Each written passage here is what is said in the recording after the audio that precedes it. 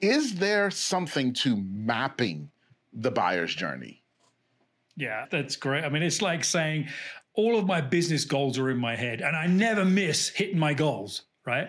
But it's easy to change it, right? There's nothing concrete. And so it goes, that's the same thing when it comes to any strategy, when it comes to your business. And then when we talk about buyer's journey, we're talking about being strategic in Yes. growing our revenue. It's not just about marketing. It's not just about selling. Actually, it's about the full life cycle of the client, Yes. retention and expansion and all of those things. So if you're thinking strategically, you got to write it down. You've got to get it out of your head. You've got to get input from people around you. The key about the buyer's journey is not just identifying the stages your buyer goes through, but also understanding what their goal is at each stage, right? We can say awareness and decision and all these sort of generic buckets of stuff, but the best way is to talk to your clients, talk to your buyers, ask them the question about the journey they went through and what they were trying to achieve at each point, and write it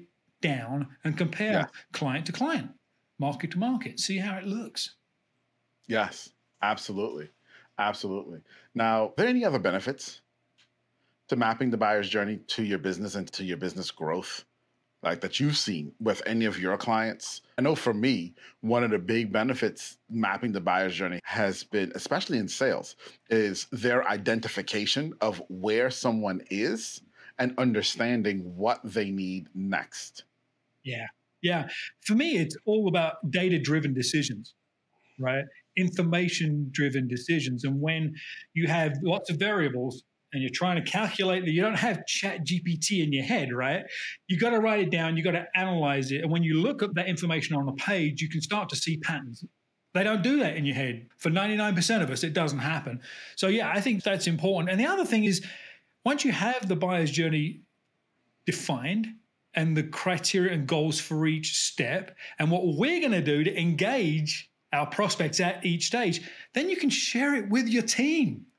You can get out of the way and let your team produce content and interact with your marketplace and do all the things that, as a solopreneur, you shouldn't be doing on your own, right?